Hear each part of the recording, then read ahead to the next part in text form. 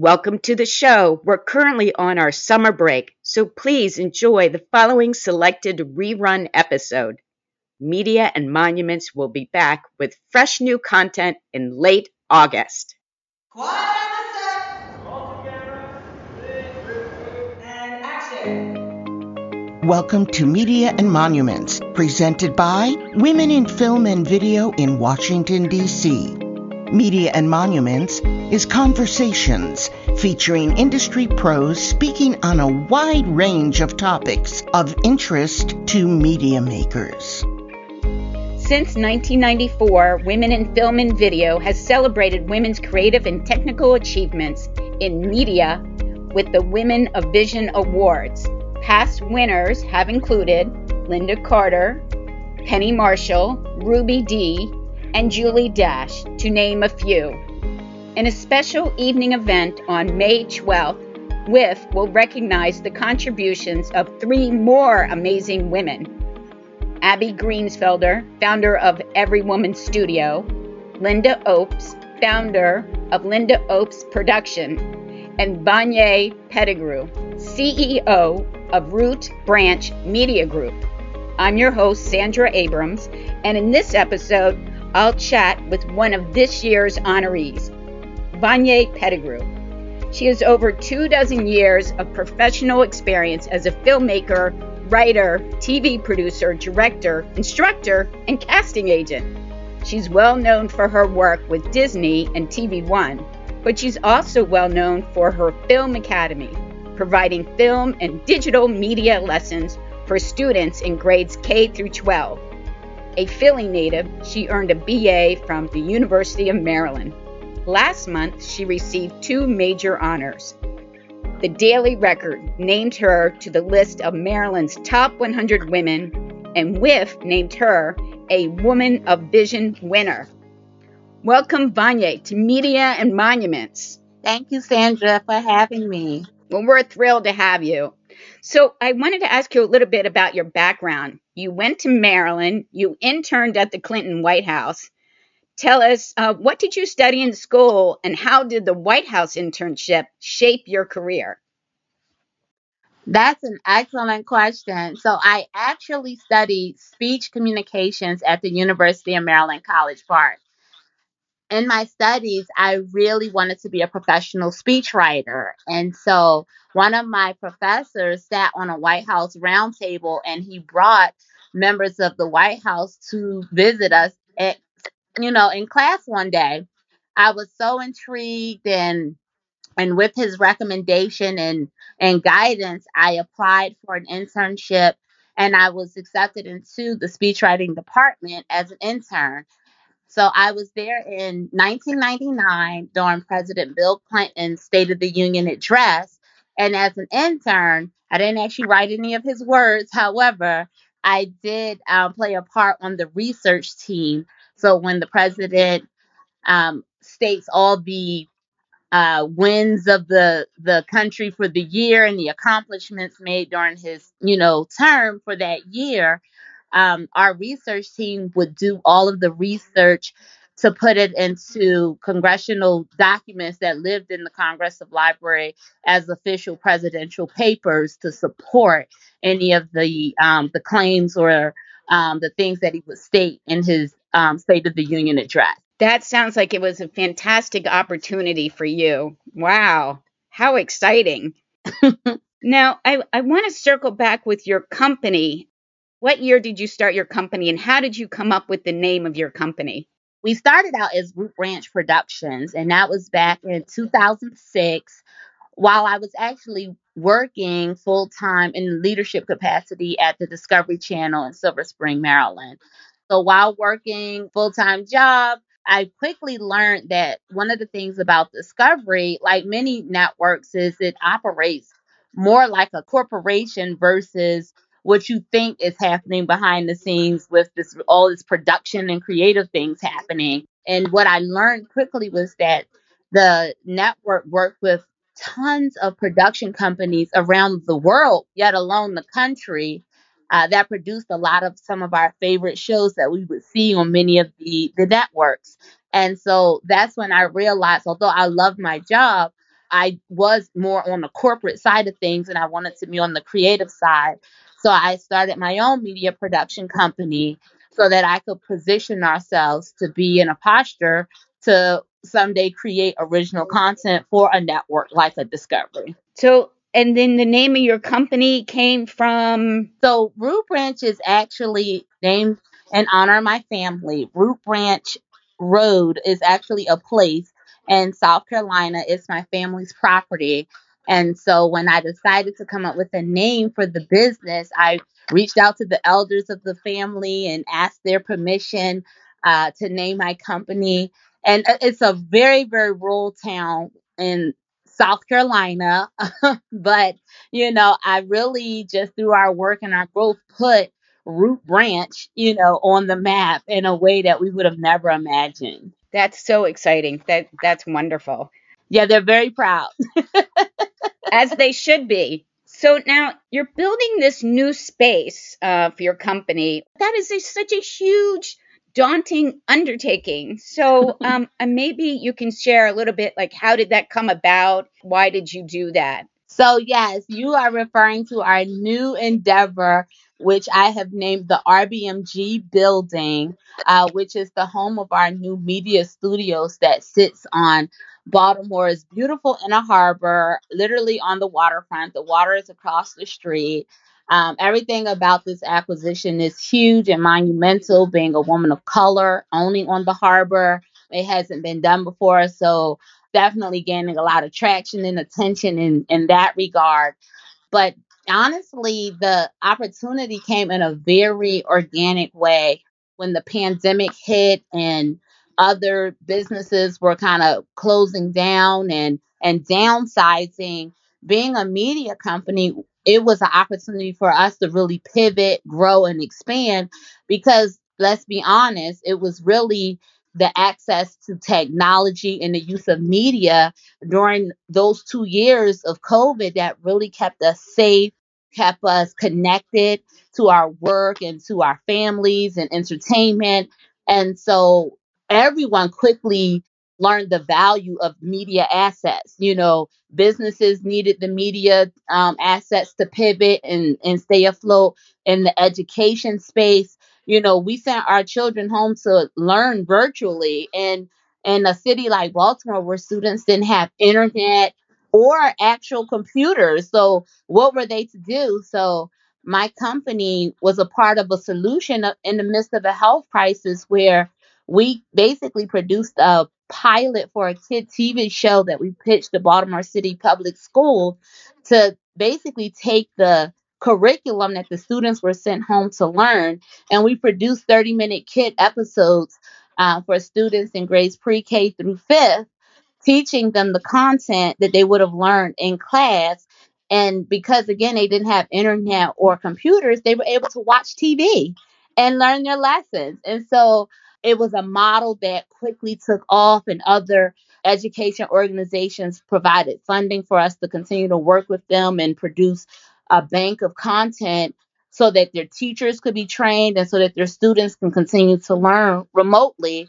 And, honestly, Sandra, in that first couple months of the pandemic from April 2020 through August 2020, we produced 105 episodes of this 30-minute show. So we were like essential personnel. The pandemic was really fresh and new. It was very scary still. And it put us in a space and a posture where I needed a space, a studio space to keep producing this much volume of content. And so while we were just doing what we were doing, the building that we are purchasing is the old barcoding building. And so barcoding reached out to us to say, hey, we moved into a bigger building.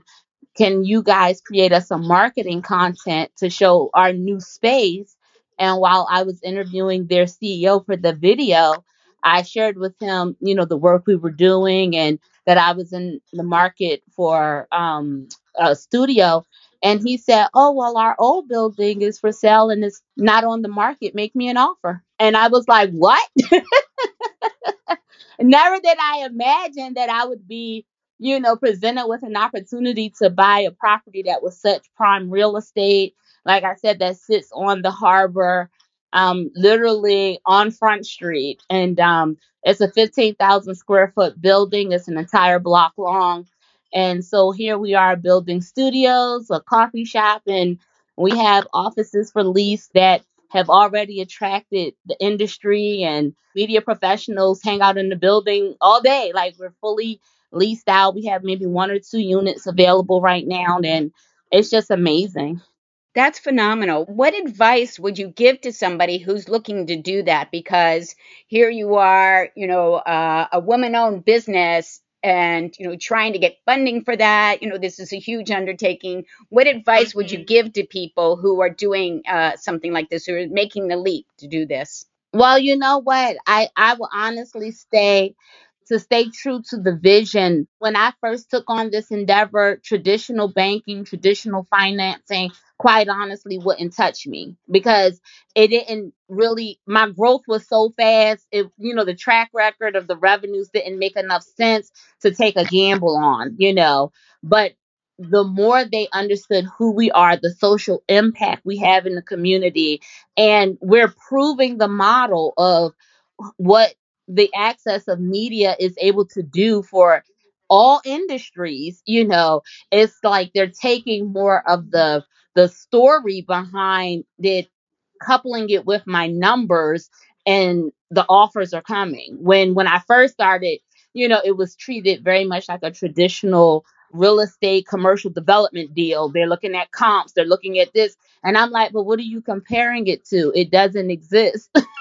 We're not a media town in Baltimore, so you're not going to find another studio that's comparable to what we do, having the impact that we have, and the reach and access that we're providing for, our constituents who happen to be inner city children who don't have access. Well, that's amazing, though, that you were able to do that. Um, I want to ask you, a little bit more about the kids, because that's how I learned about you. When they first were talking about the Women of Vision Award and this program, the partnership, and it's such important work. You talked a little bit about how this came about through the pandemic, but creating those partnerships sounds like it's a very arduous situation. So maybe if you could talk a little bit about that and how it came about, what advice do you give to people on that? Although I obviously understand media, I know production, really learning the education space was something that is not something I knew.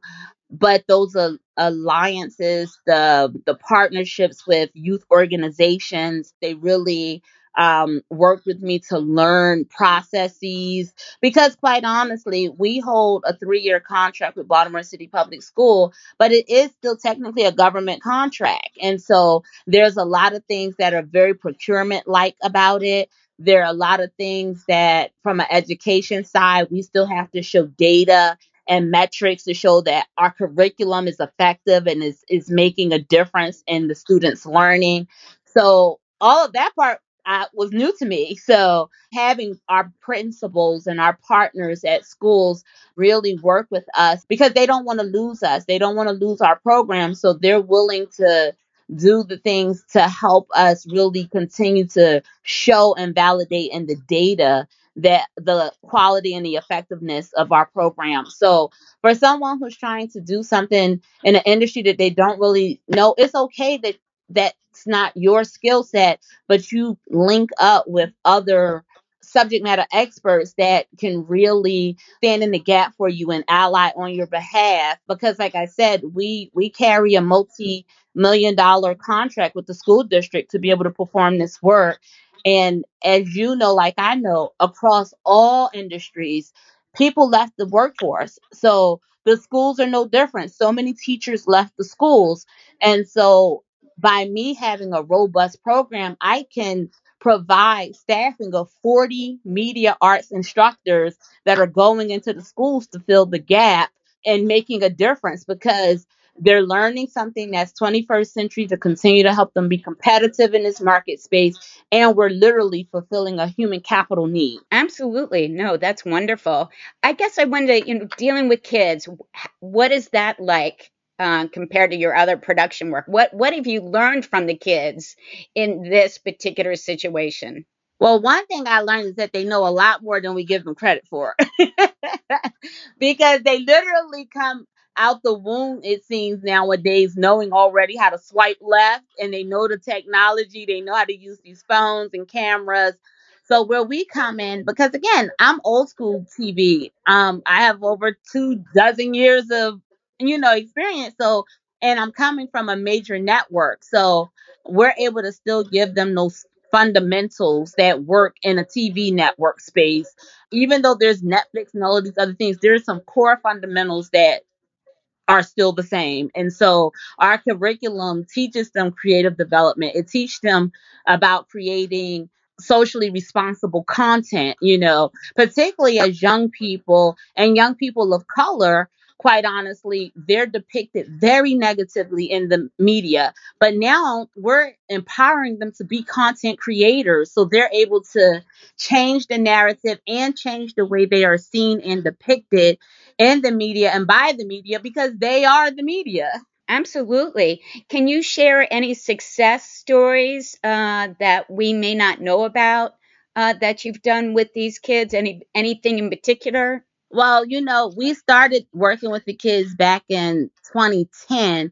And so with it now being 2023, we have students that were like in eighth grade or so when we started out. And some of them have gone on to pursue careers in media, gone on to universities studying journalism. And I mean, and some of them are even, young parents now themselves. And so just to see the impact of the summer or the school year that they had with us and how much it has shaped them. So I get notes and photos and stuff from parents, and I actually have grandparents who faithfully make donations to our program even though their children are young adults now, but they really value what that experience with us many years ago. So without even asking, I almost always receive donations from certain parents and grandparents. Wow, that's great to see that thread continue and what's happening, Mhm. with their lives. I wanted to ask you about your Goldman Sachs, the 10K Small Business Program. I used to work in New York as a print reporter covering Wall Ah, Street. So, at one point I worked for CNN Financial News as a TV producer, TV producing experience. But I saw the Goldman Sachs and I know how prestigious Goldman Sachs is. So yes. I was like, wow, that is so impressive. So maybe can you talk about that program, how it came about, and what did you learn from that program that is helping you today? So I actually went through the Goldman Sachs 10K SB program right when the pandemic hit. So we were in session in person, and then we got the notice that we couldn't return to campus because everybody was going virtual. So it was a very strange time. But it was very beneficial because again, there was so much uncertainty and across everything from your job and being a business owner, we were really like, oh my God, how are we gonna, stay afloat? What are we gonna do? And so by being in the midst of this cohort, I had a community, I had a tribe to go through this with. And so I actually am the ambassador of my cohort. So I'm always talking up the program. They always tap me on the shoulder to come speak about something or appear in a video or commercial or something about the program. But we say we are the forever COVID cohort. Um, and The one of the COVID cohort. yep, There you we're are. the COVID cohort. But one of the things I will say, which was a huge success story that talks back to our work with the kids, when the pandemic hit, this was even before I did the whole produce the kid TV show thing. When the governor of Maryland said, we need to go home, again, I was like, oh my gosh, what I'm going to do as a business. And then I have all these teachers that teach in the schools. So now the teachers don't work. So again, I'm seeing hits all over the place. But I shifted my focus to our kids. I was like, well, how are they coping with this? Like, I know how scary this is as an adult, but what do they think is happening? So I came up with this idea to launch a kid video contest called Root Ranch Video Contest Kids on COVID-19, like kids speaking out on COVID-19. So I created this concept to do a video contest, and it started out just for Baltimore. And I said, let's do a contest, have the kids make 2-minute videos. They upload it, tell us how they're staying connected to their schoolwork, how they're staying safe with their families and in their communities. I called up my point of contact through my Goldman Sachs 10KSB. She's from Mike Bloomberg's philanthropies office. I called her up and I said, what do you think of this? And she said, call me. This is like on a Saturday. And so she loved it. She said, let me make a couple phone calls. By that Monday, Bloomberg Philanthropies and T. Rowe Price Foundation together provided me with the funding to do this contest. And so I was able to create a website. The website actually still exists, so you can go there and watch some of these submissions. And we put it out there on social media. And then next thing you know, educators from all over, from New Jersey and Delaware, were like, can my kids do this too? And so since I made up the game rules, I said, sure, if you're in US territory, your kid can participate. And we ran the contest for like 3-4 weeks.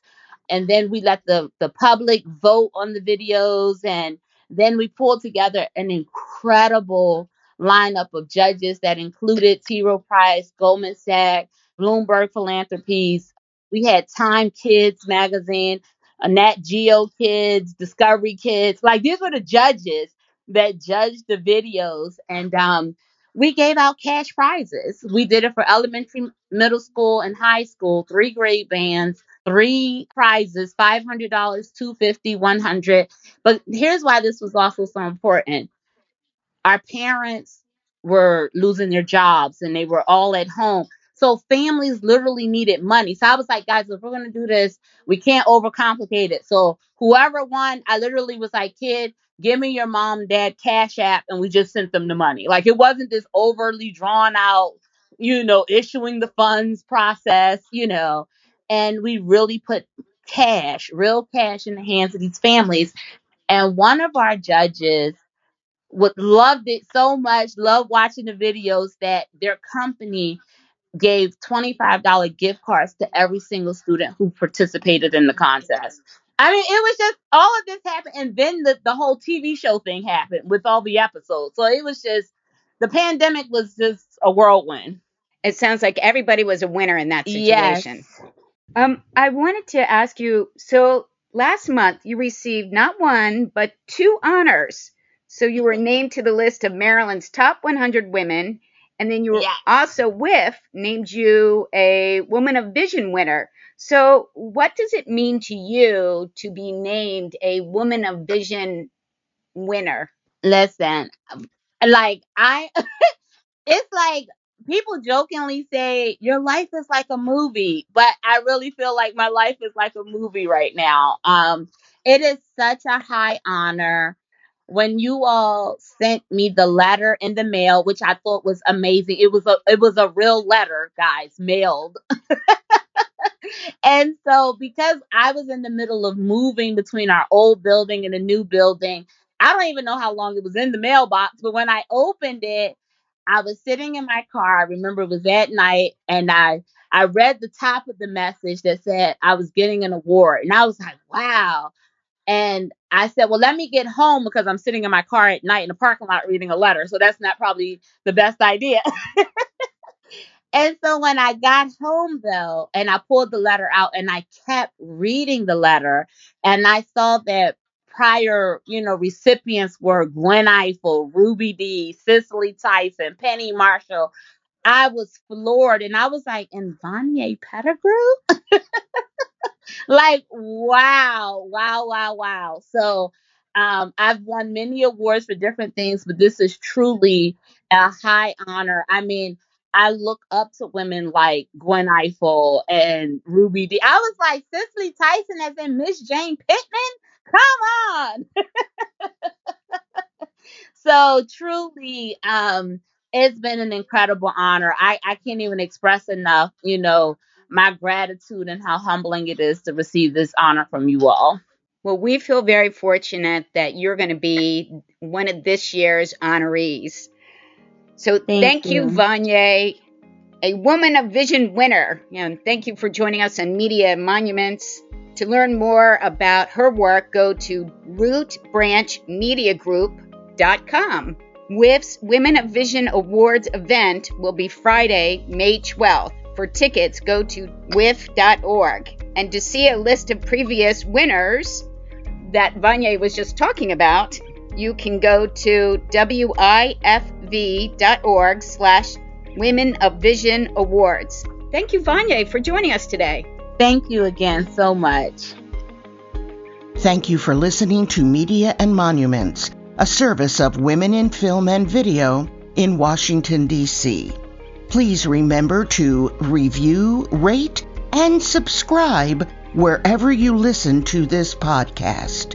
For more information about WIF, please visit our website at WIF as in Frank, V as in Victor.org.